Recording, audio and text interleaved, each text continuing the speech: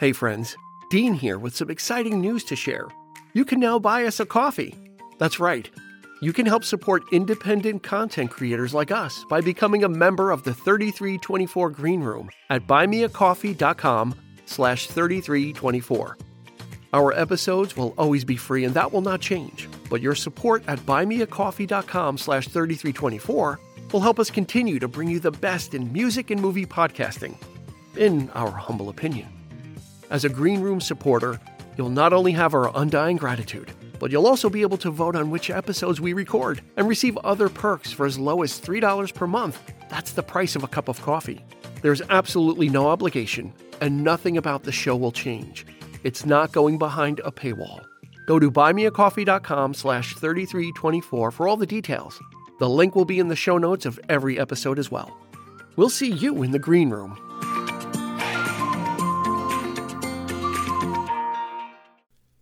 In this quick hit, we're taking a look at themes from TV shows that top the charts, and maybe a few that came close as well. Stay tuned.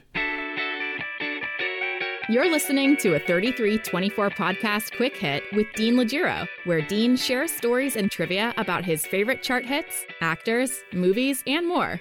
Welcome, friends. Dean here from the 3324 podcast with this week's quick hit. You can find us on social media on Facebook and Instagram at 3324 podcast, on Twitter at 3324p. So why don't you give us a follow? That would be great. Before the days of multiple streaming services and endless choices of how, when, and where to watch content, families were gathered around their television sets each week to check in on their favorite shows, from classic comedies like Taxi, Good Times and Friends, to dramas like Quantum Leap, Dallas, and Columbo. As unforgettable as these shows are, an important part of the package was the opening theme song. Having a catchy lyrical pop song was a must for situation comedies, and dramatic shows often had serious instrumental themes to set the tone for what was to come. It hasn't happened in quite some time, but from the mid-70s to the early 90s, there were 4 TV show theme songs that managed to hit the number 1 spot on the Billboard Hot 100 chart. Amazingly enough, the unofficial start of the rock and roll era charts began around July of 1955 or thereabout, and many shows from that point on have themes that are indelibly etched into our brains.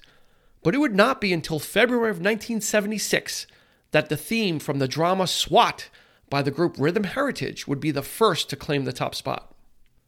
A mere 6 weeks later, on May 8th of 1976, another TV theme would rise to the top, and it could not be from a more different show. This one about a teacher returning to his Brooklyn high school to teach a group of rough-and-tumble students. The theme to Welcome Back, Kotter was written and sung by Rock and Roll Hall of Fame inductee John Sebastian of the 60s group The Lovin' Spoonful. The song originally only had one verse, but its popularity necessitated the addition of a second verse as well as a harmonica solo. The single version of the song would eventually be used in the closing credits of the show as well. Things would dry up for a few years, but with the explosion of MTV and the advent of drum machines, samplers, and synthesizers, a TV show debuted in 1984 that was not only influenced by the style and music of the era, but would flip the script and be the trendsetter for both. The charts were ready once again for a theme from a police show to take the top spot, if only for 1 week. Jan Hammer's theme from Miami Vice rolled up everything about 80s music, for better or worse, into one 2.5-minute instrumental trip through an electronic, sonic landscape that had all the newest music technology the 80s had to offer.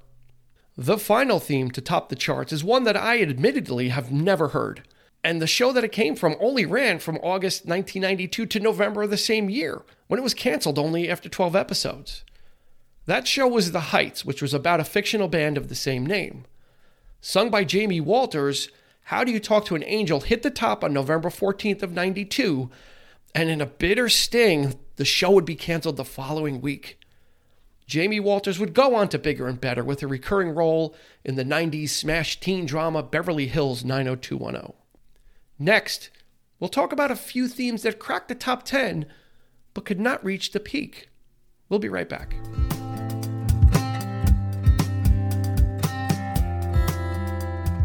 There have been many TV themes to chart over the decades, and we covered the number ones here. but there are a few that came close.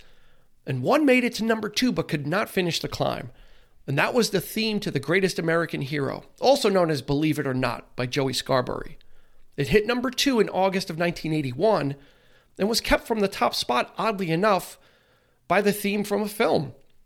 Lionel Richie and Diana Ross would shut down all contenders with the theme from Endless Love, which would end up being the second biggest single of the year behind Bette Davis' Eyes. Johnny Rivers would hit number 3 in 1966 with Secret Agent Man from the show Secret Agent. With its instantly recognizable guitar riff, this was not only a hit TV theme, but it's also recognized as a classic rock song on its own. Spending 14 weeks on the chart and stalling at number 4 in 1969, one of the most iconic and enduring TV themes to hit the chart would come from 2008 Rock and Roll Hall of Fame inductees and instrumental music pioneers, The Ventures.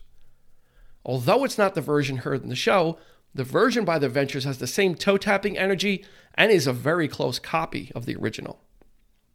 Rounding out the list is a theme from one of the most revered comedies of the 70s and the foundation of an incredible 5 spin-off shows.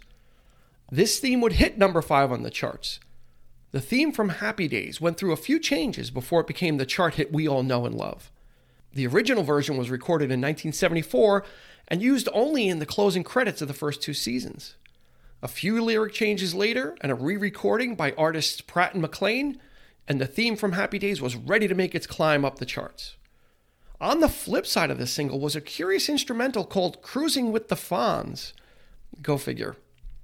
In case you're wondering, the spin-offs that came from Happy Days were Laverne and Shirley, Joni Loves Chachi, a show called Out of the Blue, Blansky's Beauties, and a sitcom about an alien that lands in Boulder, Colorado, starring a then-unknown actor, Robin Williams. That show was Mork and Mindy. So there you have it. TV shows that not only entertained us visually, but also gave us a treat for our ears. This has been Dean with your 3324 Quick Hit. This has been a 3324 Podcast Quick Hit. You can find us on your favorite podcast provider, so please like, subscribe, and rate to become a part of the 3324 family.